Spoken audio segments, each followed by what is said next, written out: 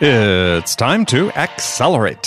Hey friends, this is Andy. Welcome to episode 662 of Accelerate, the sales podcast of record. I have two great conversations lined up for you today. Join me first with Chris Ahrens. Chris is co-author of a book titled The Digital Helix, Transforming Your Organization's DNA to Thrive in the Digital Age. And then following my talk with Chris is another in my series of weekly conversations with my partner in crime, Bridget Gleason. And this week, Bridget and I are talking about what motivates salespeople to work hard, what motivates you to work hard and put in the long hours. So you have to stick around and learn more about both these topics. Today's show is brought to you in part by our friends at DiscoverOrg. The DiscoverOrg platform is a game changer for sales and marketing professionals. The feature-rich sales intelligence platform is supported by over 250 researchers who continually update contact data and provide account-specific insights to help sales and marketing teams break ahead of the pack. See the product live at discoverorg.com/schedule-demo. Okay, joining me on the first segment on our show this week is Chris Ahrens. Chris is a partner at Ink.Digital and co-author of The Digital Helix, Transforming Your Organization's DNA to Thrive in the Digital Age.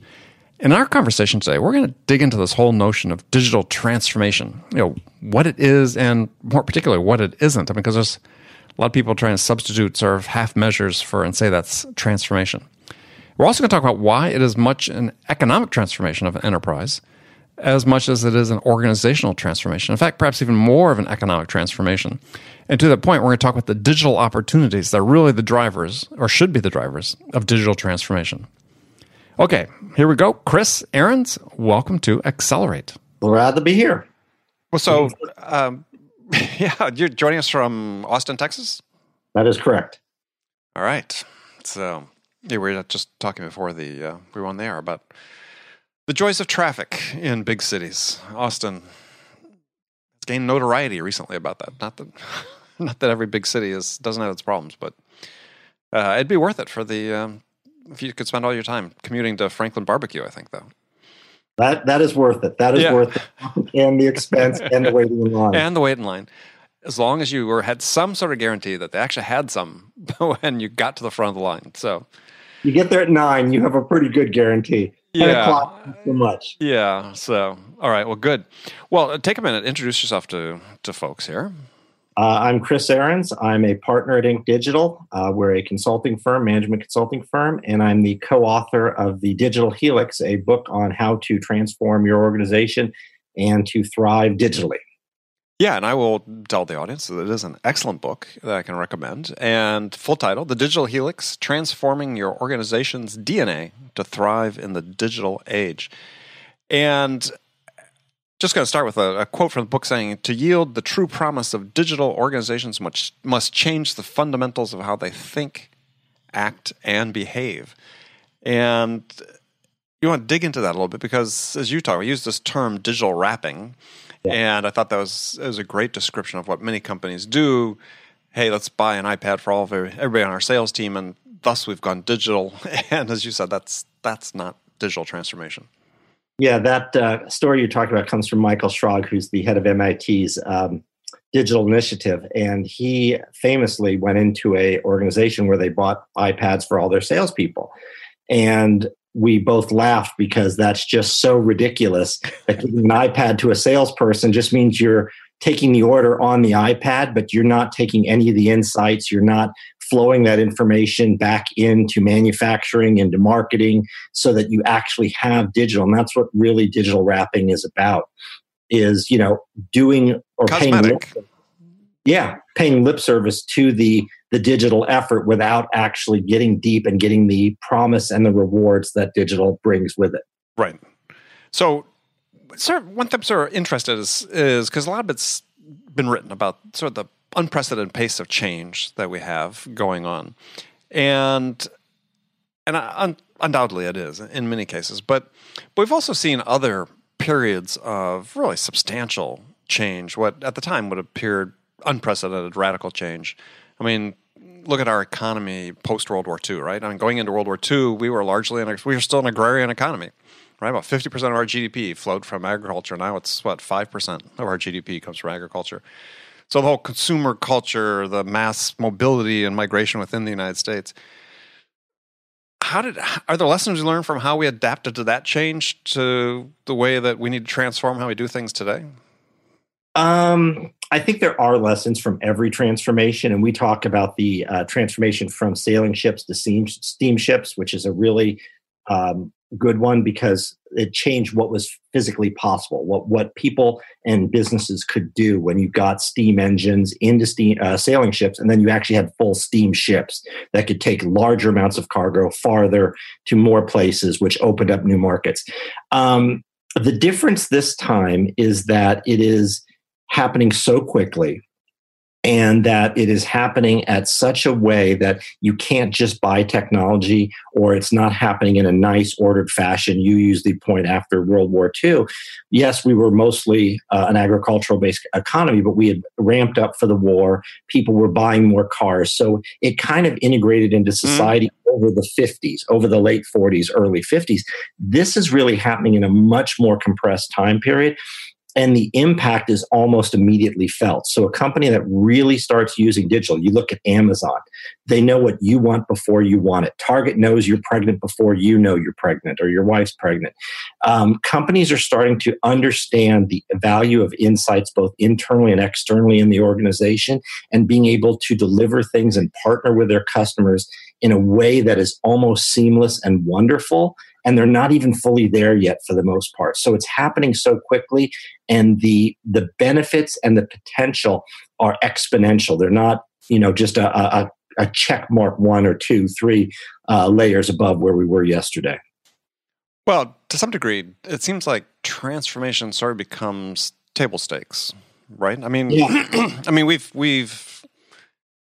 mean, it took a surprisingly long time for even PCs to penetrate fully to the extent that I think people would be sort of surprised. I mean, I started working in the PC industry right at the beginning with Apple, and it was almost 2 decades before there was more than, I think, 50% penetration of PCs into households or something. So, and somewhat, we're 20 years into the internet revolution. So what's clicking now? Is it just the reduced cost of the technology and some of the apps that can be implemented that are really driving this?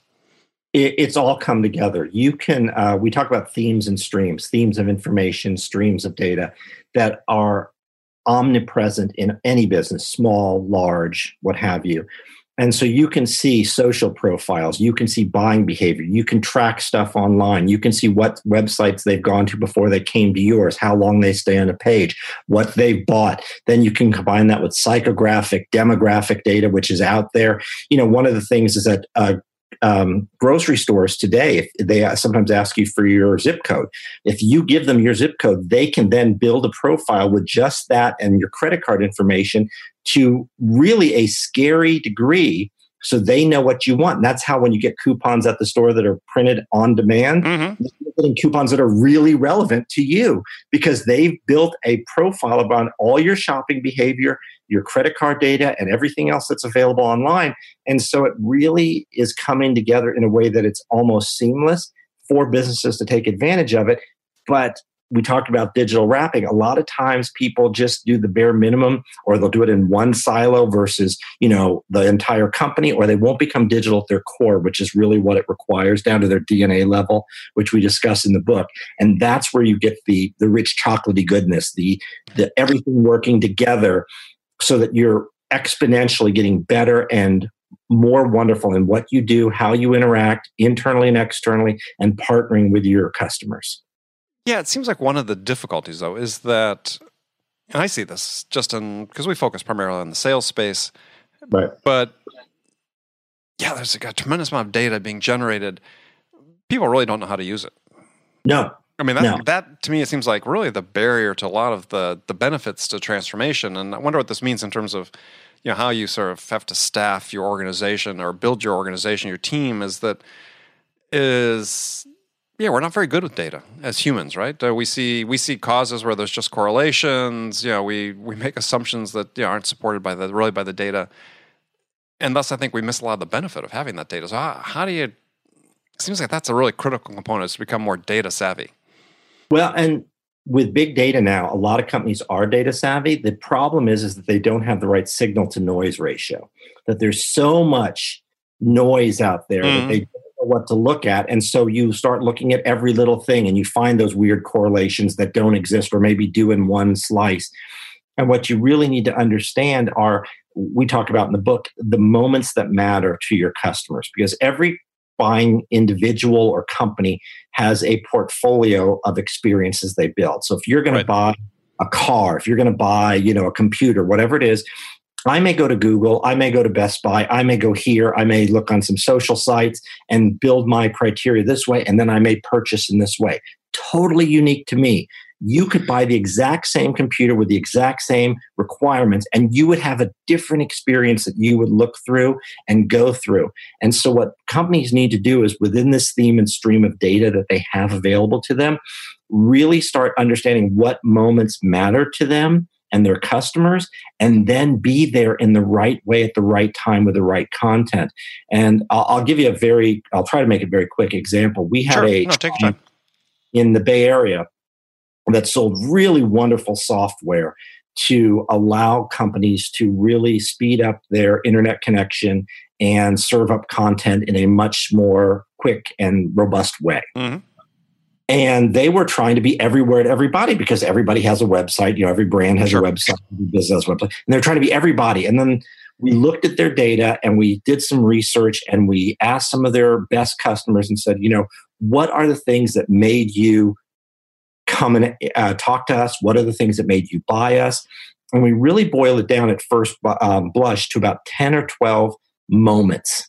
When we bought this software, we saw how much our existing infrastructure was not capable of doing this. We started looking for other things. You guys came up as a possible option. Therefore, it was a great time for us to start talking. So that became a moment. Now our sales team didn't need to go looking everywhere all the time for somebody. They could say, if somebody bought this software, then we could, we have a high chance of being a very likely target for them, because they're going to find the frailty in their own infrastructure.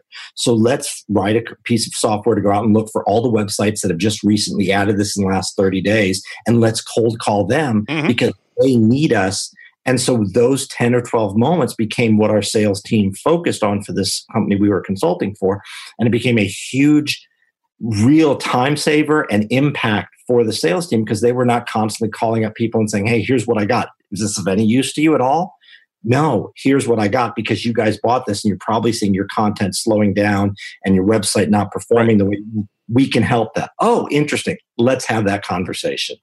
Yeah, I mean, companies like Datanyze and others that do that type of thing is right. They scan who's acquired these technologies, who's contracted for these technologies, and that's good. Now you have a smart digital sales team that's using the signal, not the noise, to really go. And then, of course, we built content around that. So now the guys and gals on the sales team can go out and say, hey, here's why we're better. Here's how we plug into this. Here's the benefit you could see running this exact package. And so they had a real way of going and selling to these individuals in these organizations that was, in the right time, in the right moment, with the right information to really get people interested. It changed how they sold. Well, I thought an interesting sort of along following that, to maybe, or expanding back from that just a little bit, is a quote you have from Michael Schrage in the book, that digital transformation is a technical phrase for what is really an economic transformation. Yeah. And I think, let's talk about that for a second, because I think, again, people really don't perceive it that way. They think about it being more of a technological, making sure we have all the tools in place and so on, but it's much bigger than that. Yeah, and that's why companies fail, because they look at it as we just did a survey in March of this year, and it said that 42% of people believe that buying more technology will make them digitally transformed, which is ridiculous, because then the largest, most powerful companies on the planet would already be digitally transformed, right? Exactly, right. And they're not. Our research says that it's as many or as few as 1 in 6 are actually digitally transformed, and the 5 in 6 are struggling. And some cases, how do you know if you're transformed? I mean, transformed doesn't seem like a destination. It seems like a way station along the way, right? It is a moving point, right? But this is self-reported. Like, do you feel like you guys are transformed as an organization? 1 in 6 said no, or yes, we are, and 5 in 6 said no, we're not. Mm-hmm.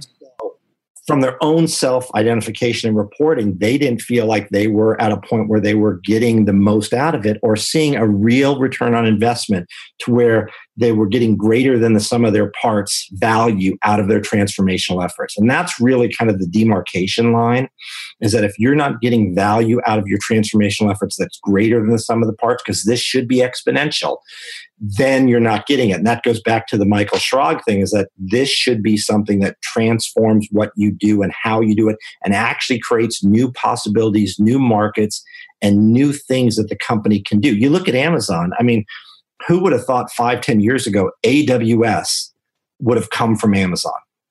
I mean, ridiculous, right? Why would a company that's basically the world's largest retailer now become the world's largest hosting company? Mm-hmm.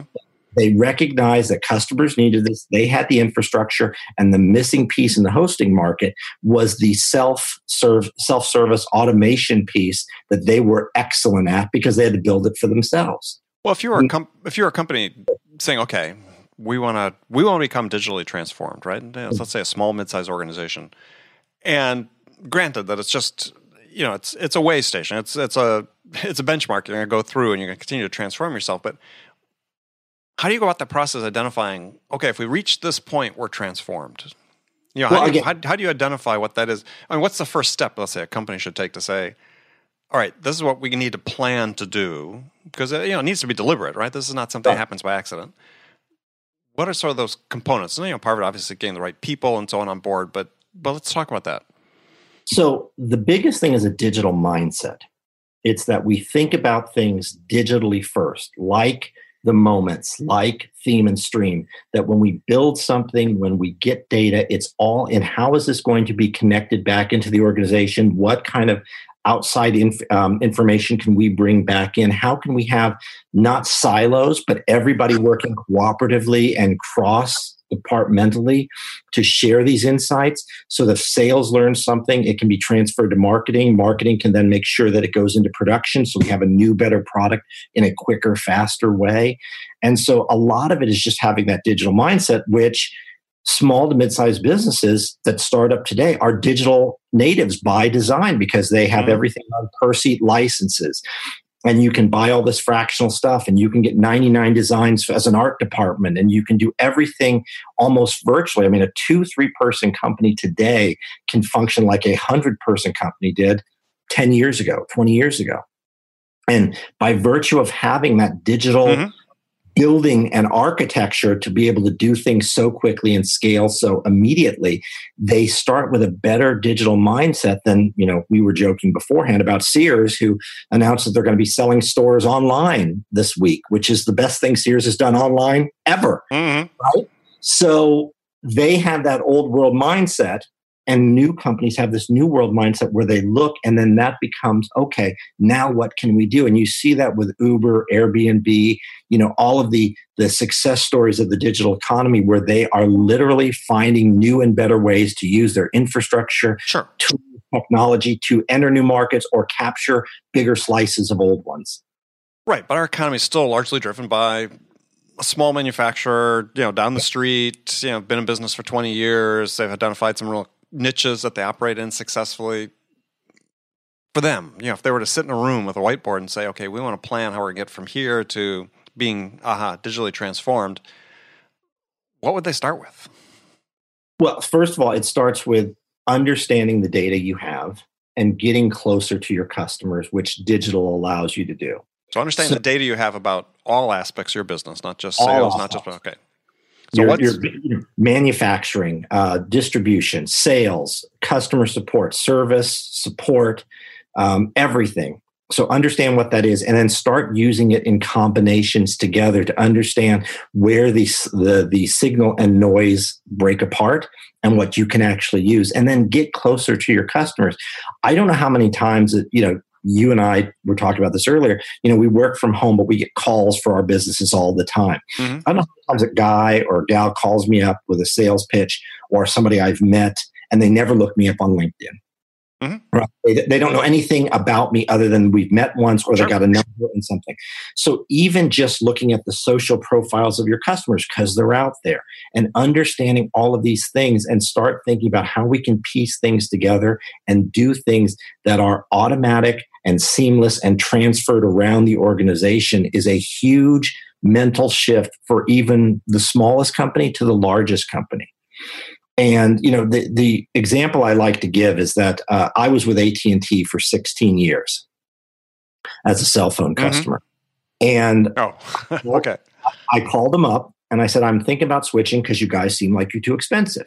I went to their website. I then went to T-Mobile from their website, Verizon from their website, Sprint from their website.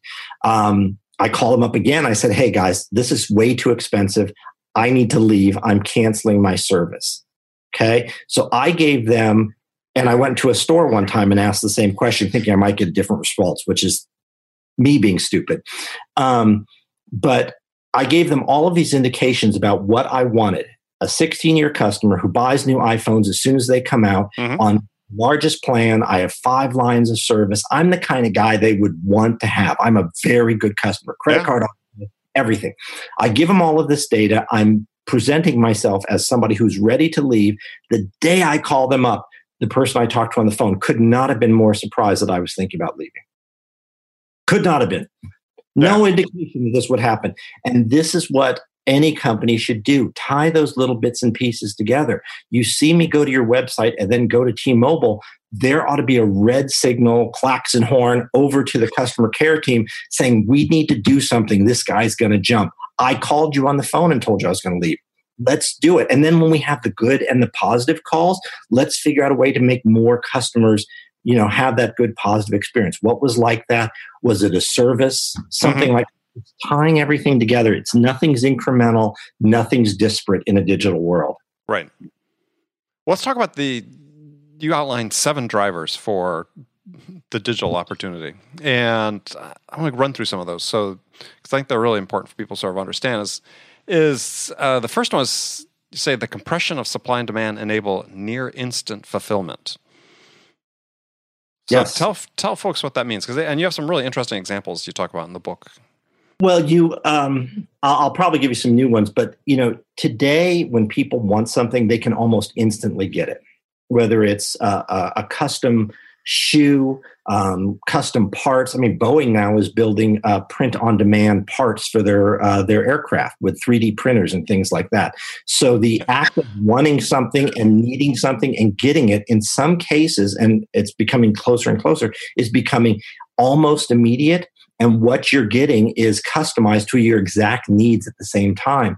So the days of when we would, produce something, put it out in the market, see what happens, and then shock among shocks, it would either be big, it would be a failure. Those kind of things happen almost immediately. And you look at Kickstarter and Indiegogo and things like that. People can get feedback before they've even created a product. Yeah, they can get a real sense of what this product is going to do in the market just by the virtue of how much velocity or how little velocity has in a Kickstarter campaign. Well, and you used the example, I think it was earlier in the book, but still part of the same thing, is that, as at least of when you wrote the book, is that Nike's online business, fully 50% of the revenue was coming from customized products. Mm. So people are tailoring, and granted, it's minimal customization, but it's, color and so on and so forth, but still customized. Completely customized. And I was just in New York a little while ago. Adidas will do that for almost every shoe in their line now.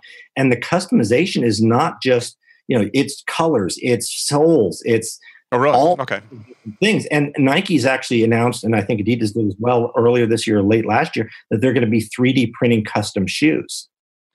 You'll be able to get custom shoes, which some professional athletes have today. Sure. You'll be able to get custom shoes. You and I will, exactly the way we want them, in terms of a density or a strike pattern or anything else.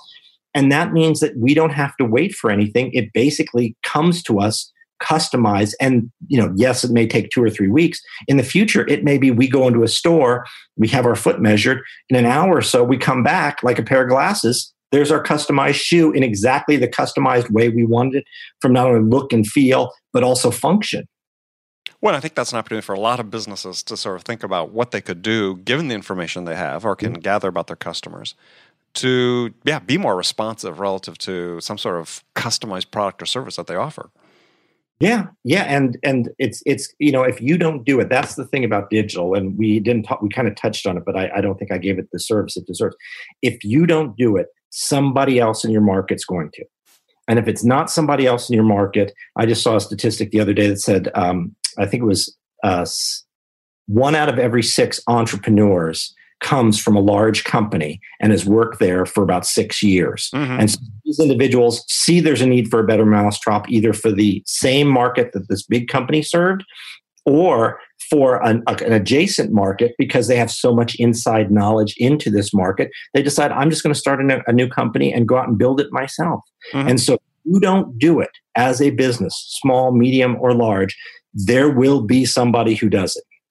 There will be somebody who is digital, who will enter your market, who will do things in a faster, more customized, more customer-centric way, more automated way that gives your customers exactly what they want and displace you either to a small degree, hopefully if you're...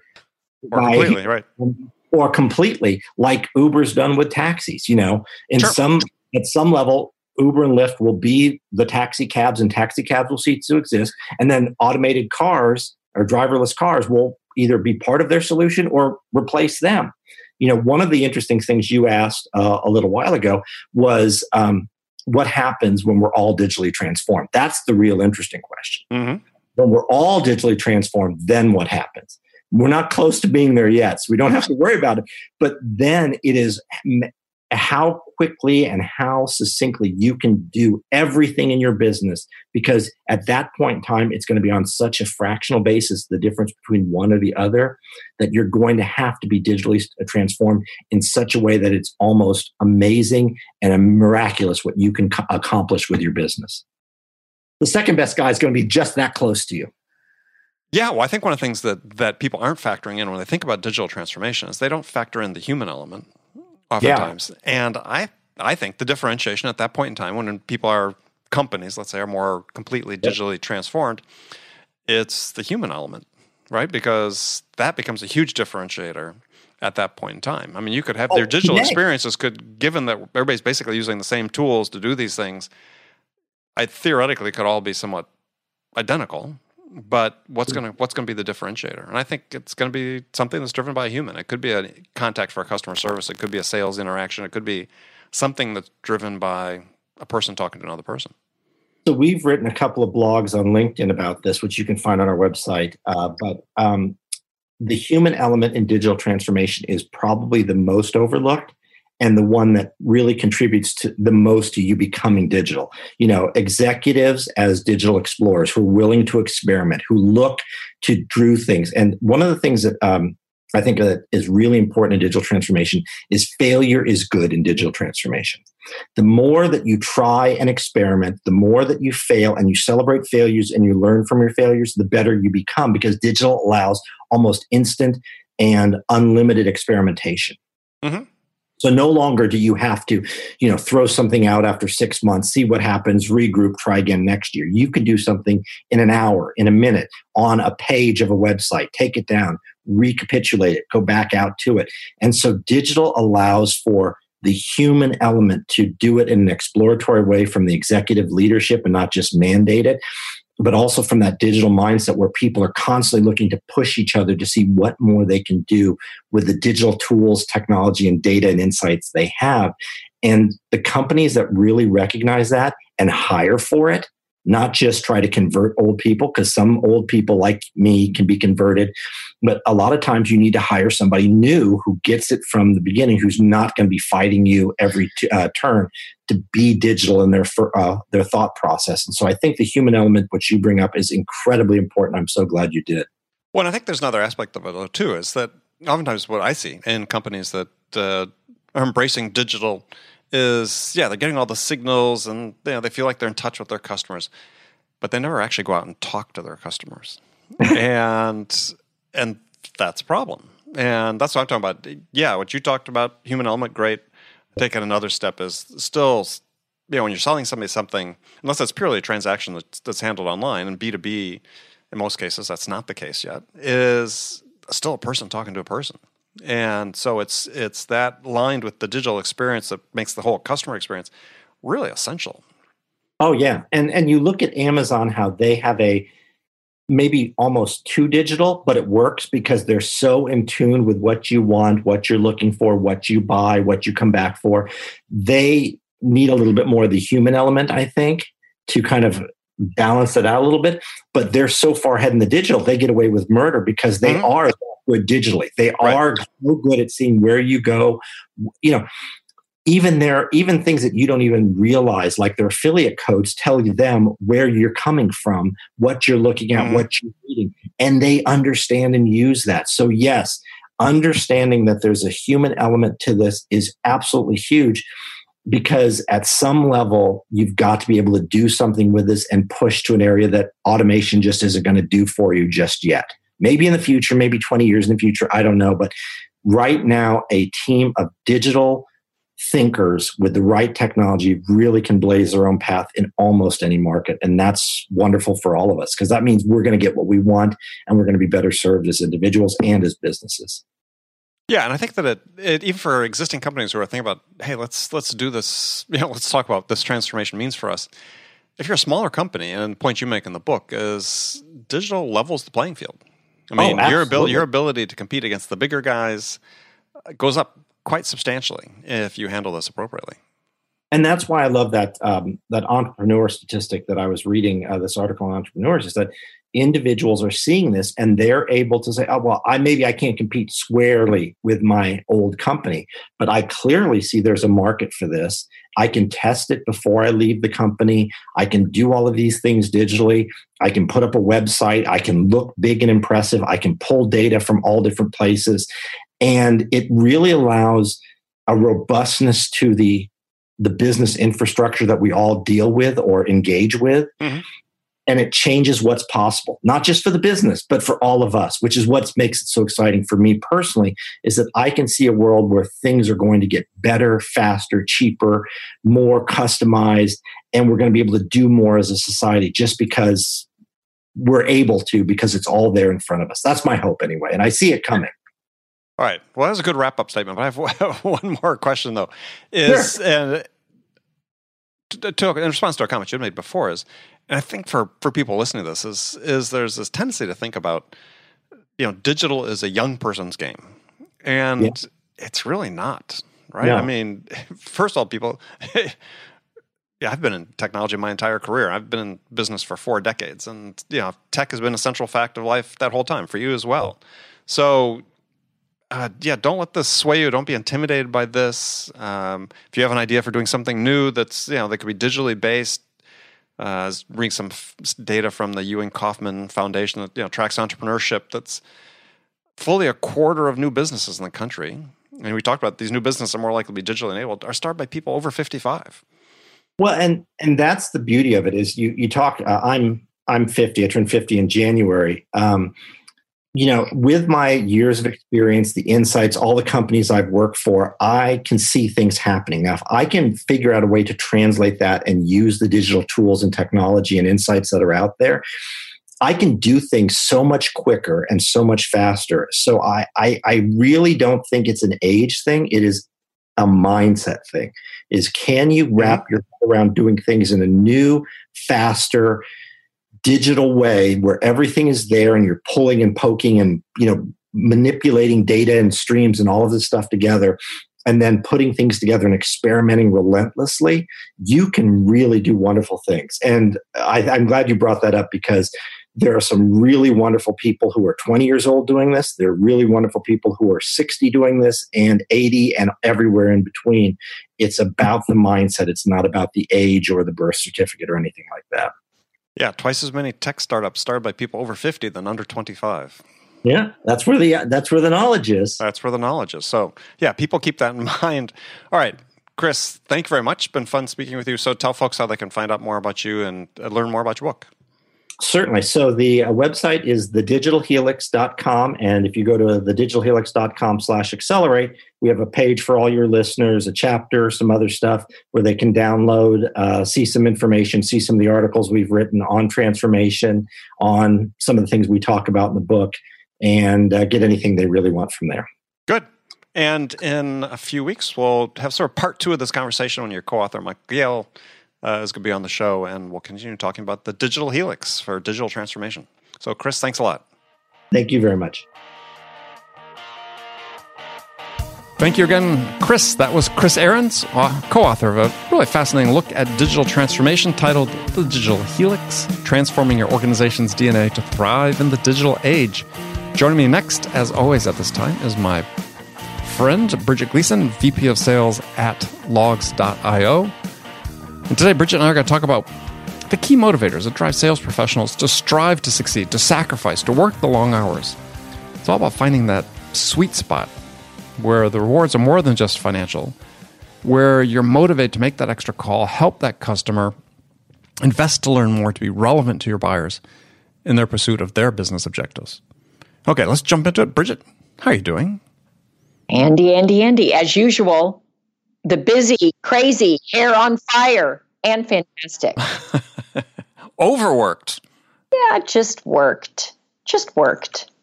Well, yeah, but I mean, you're in the throes of startup hell, which is also startup heaven for some people as well. But it's every minute booked.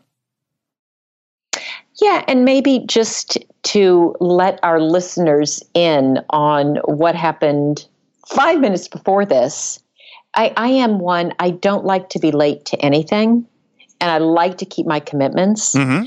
And I was late to meet with Andy. I haven't had a minute for the last 4 hours to get a drink of water or go to the bathroom, and I came as fast as I could. So we can put the recording on pause. That's all right. No need. All right. I mean, you don't even have to take the microphone with you or anything. Just, you let me know. Yes, know. Okay. I will let you know. But this is, when being in a startup that is growing fast and lots happening, and this is what it looks like. Being in a startup, you end up wearing a lot of hats, whether it's me or other people in the org. Everybody's doing a lot of things. So yeah, it's hell, it's heaven, it's all of that rolled into one. Yeah. It is what it is, sort of, and you won't really have perspective on it till you're no longer in it. Later.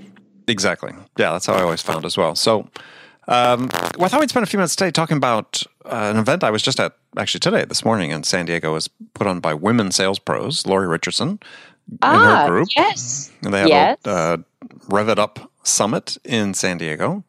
And they've done this regional, I know. And, some of our mutual friends and acquaintances talking, headlining Mary Lou Tyler, Alice Hyman, Julie Hansen, Lisa Dennis, Joanne Black, and more. So, and while the content wasn't specifically for women sellers, I mean, it was women that were presenting. But one thing I learned there that was kind of disturbing is, and not even kind of, and I don't want to modify it like that, it is disturbing, is that a statistic was mentioned that, according to one study, is over the last 10 years, the percentage of women in sales leadership roles has not increased.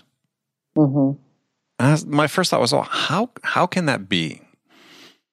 How can that be still that and I know you're gonna tell me, but I just wanted to throw that out there because and we've talked somewhat about it, but it's that still astonishes me. Why does it astonish you? What's a good question. I mean, I'll give you because I'm Pollyanna. I don't know because.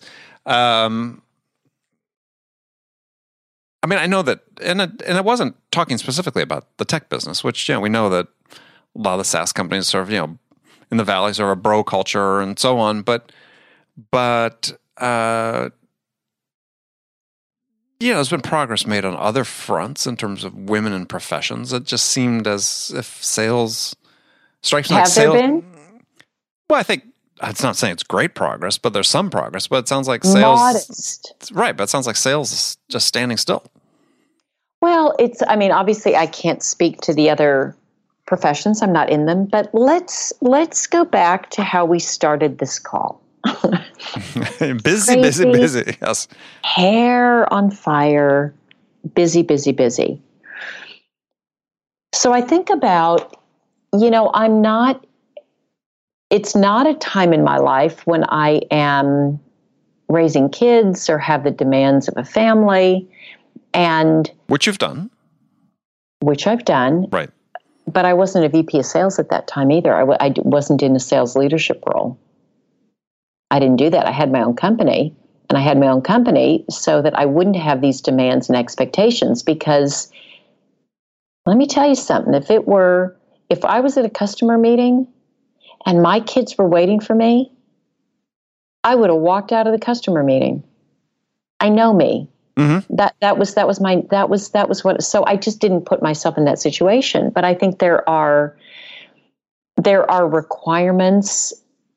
There are requirements of the job that I think do make it difficult for women at certain stages of their lives, particularly. I would think around having children that are going to pull them out of it and just think, and so that derails them.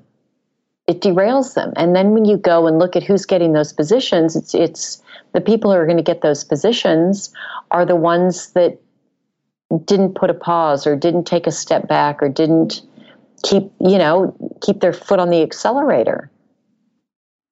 And I think so.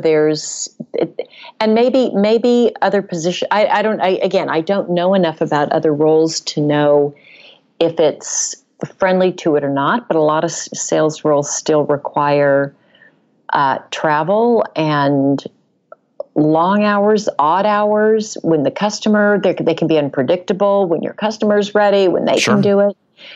And so maybe I'm wondering, I'm speculating that may have something to do with it. Well, I mean, you described something that you had friends that were attorneys that stopped out to have kids or had kids and had to reduce work hours. And, they fell off the partner track.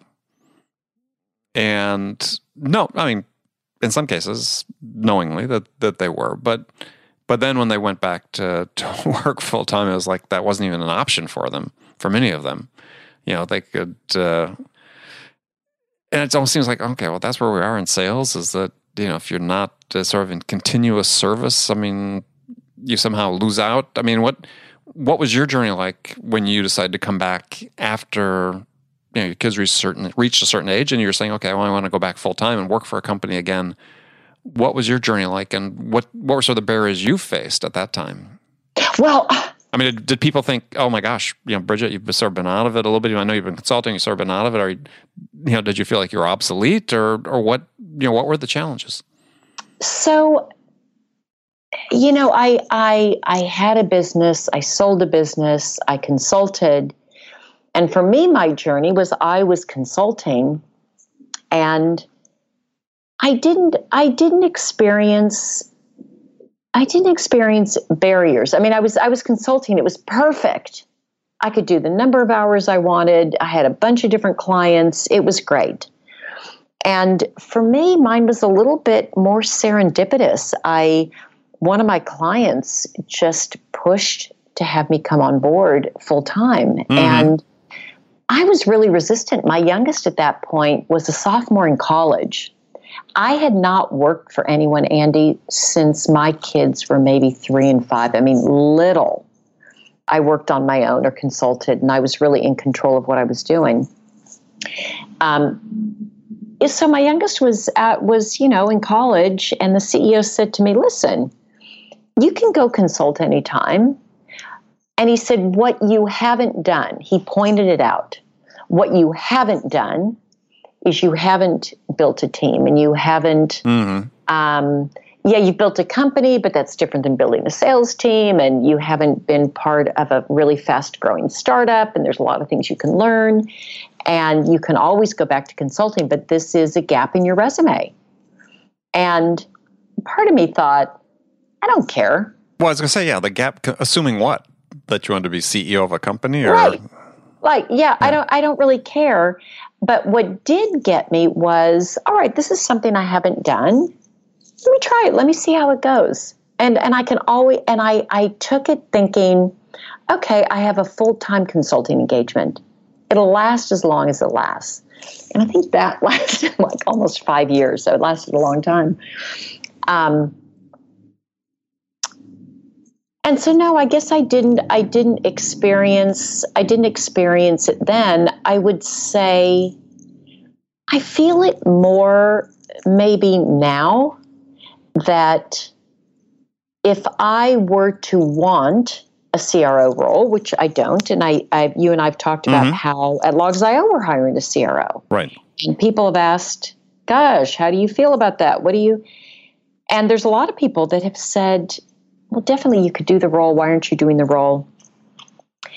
And I think part of it probably does go back to there are people with the same number of years working that have had a set of experiences related to sales and growing sales teams and scaling them in different size companies that I opted out of. And it's funny, I because of who I am and the way I'm wired, I don't mind. Like I guess I have a very varied set of interests. But if I were dead set on being a CRO, I still don't think it would be a barrier right now. I think that I've done enough and had enough experiences. It wouldn't be a problem. It would, you find the right company, you go grow it, you go do it. But I do think it comes up. Yeah. Well, okay. Well, I was just wondering, in terms of the particular role at Logs.io is it sounds like and this is perfectly fine, and I think that being in sales is not always about being endlessly ambitious. I mean, it's also about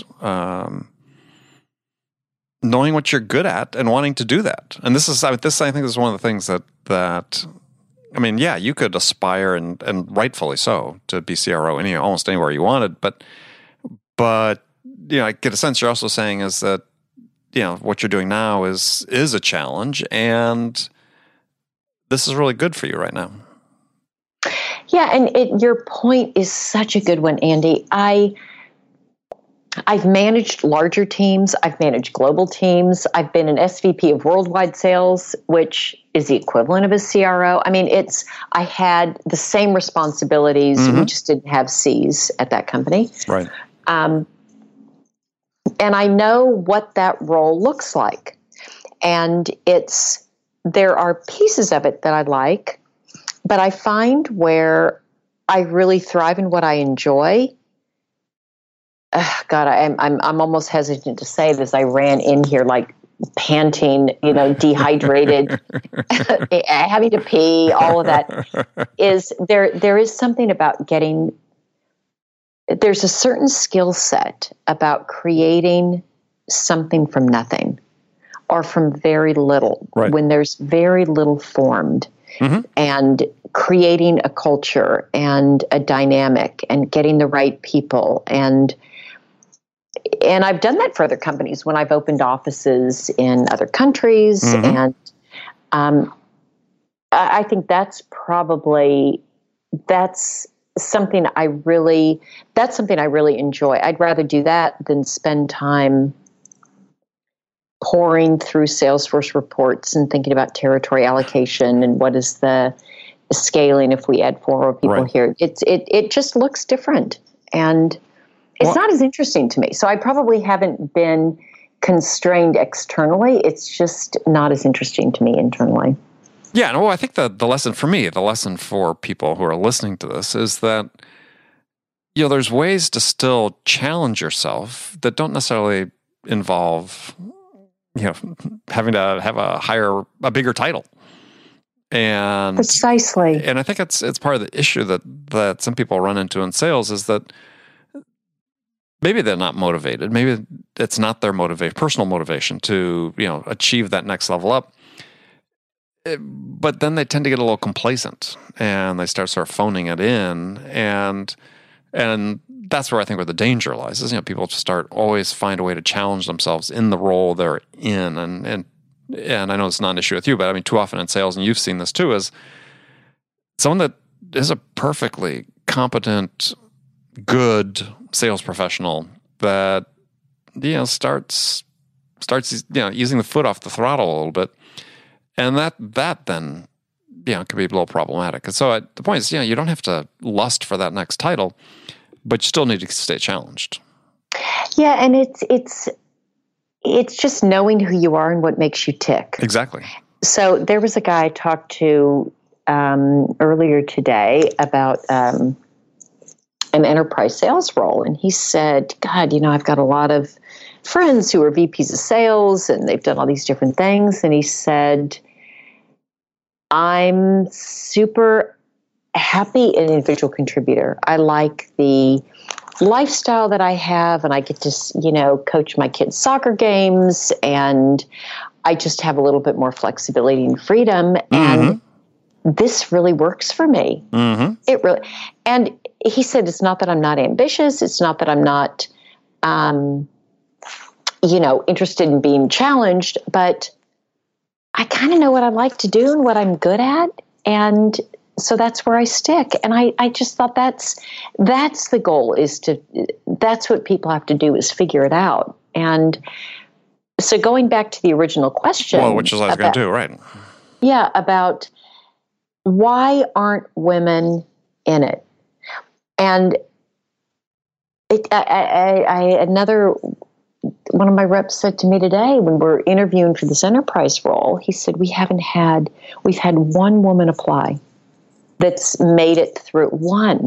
Mm-hmm. And he said, I don't know how to get more women interested. I just don't think most women are crazy like I am, that they want to go. Because you know what? I create my own. We create what we've got. So there's something about this that though I bitch and complain about it, there's something about it that really works for me. Otherwise, I wouldn't keep doing it. And I just don't think it's for everybody. And I think a lot of women opt out because it's just doesn't fit what they want to be doing or who they are. I also wonder, but a question that came to mind as you were talking is, and I think where one of the double standards exists, is that women who make a choice that, family's important, kids important, maybe put the career, I don't want to say necessarily on the back burner, but, de-emphasize the personal ambition aspect of it and are prepared to, be an individual contributor at a high level even. But I think somehow some male managers look at them differently than just sort of that lifelong male individual contributor that never really had the ambition. I don't know. It feels like they're, it's like they're more accepting of the male and less of the woman. It's like, oh, they stepped out, they blah, blah, blah. And it's like, it seems like that. That's why I was asking about your journey, because I sort of get a sense of that when I talk to some male sales managers about this topic. It's like their perspectives are so conventional that it's a little scary. And you know what? That's what you're talking about is real. And it's really there. That bias is definitely there, and it makes it tough. And I think, God, you see women contributing in a lot of different places, and I think one gets tired of kind of beating your head against a wall, like let's say in sales, when you figure, I can just go do something else and not have to deal with it. And I think in the sales role, the bias is so strong for this alpha male. This is what it looks like. It's so strong. And I think a lot of it is not even at a conscious level that, just why bother? I can do other things. I think it gets to that. Well, yeah. But the shame is that we sell into a diverse world and to a diverse set of stakeholders and decision makers and executives and buyers and so on, is that for a sales organization that is not embracing the fact that their diversity should match the diversity of the people they sell to at a minimum, are missing opportunities. Right? I mean, it's part of the reason I think that we have problems in sort of overall sales performance issues that are becoming so well documented, is that we're having a set of people who in sales who are sort of less matched to the people we're selling to. And thus, when conversations go into certain areas, and somebody I was talking to yesterday used a great phrase. They said, the salesperson needs to exist in the neighborhood. They meant the mental neighborhood where the buyer resides. So if the buyer has got perspectives or thoughts on certain topics and so on, the salesperson needs to be flexible and adaptable enough to respond and engage. And if there's a real lack of diversity in your sales team, then you can't be in the quote, the mental neighborhood of your buyers. God, that's such a great quote. That's so great. I couldn't agree more. Couldn't agree more. Well, good. Well, we'll call it a day then, because once I got that agreement. Okay, good. Can I go get a drink of water then? Yeah, I know, because you don't often get the agreement. So take it while you got it. We'll take it while I got it. Okay, friends, that's it for us today. Thank you for joining us, and we'll be back with Bridget again next week. Until next time. Okay, friends, that was Accelerate for the week. First of all, I want to thank you for joining me, and I want to thank my guests again, Chris Ahrens and my friend Bridget Gleason. Join me next week as I welcome Dave Blanchard to Accelerate. Dave is the CEO of the Og Mandino Leadership Institute. We're a really interesting talk about habits and habit development. And of course, no Accelerate would be complete without sharing stories with my friend Bridget. As always, she'll be joining me for our weekly conversation. So be sure to join me then. I want to thank again my sponsor, Discover.org, for their ongoing support of Accelerate. And thank you again for joining me. Until next week, good selling, everyone.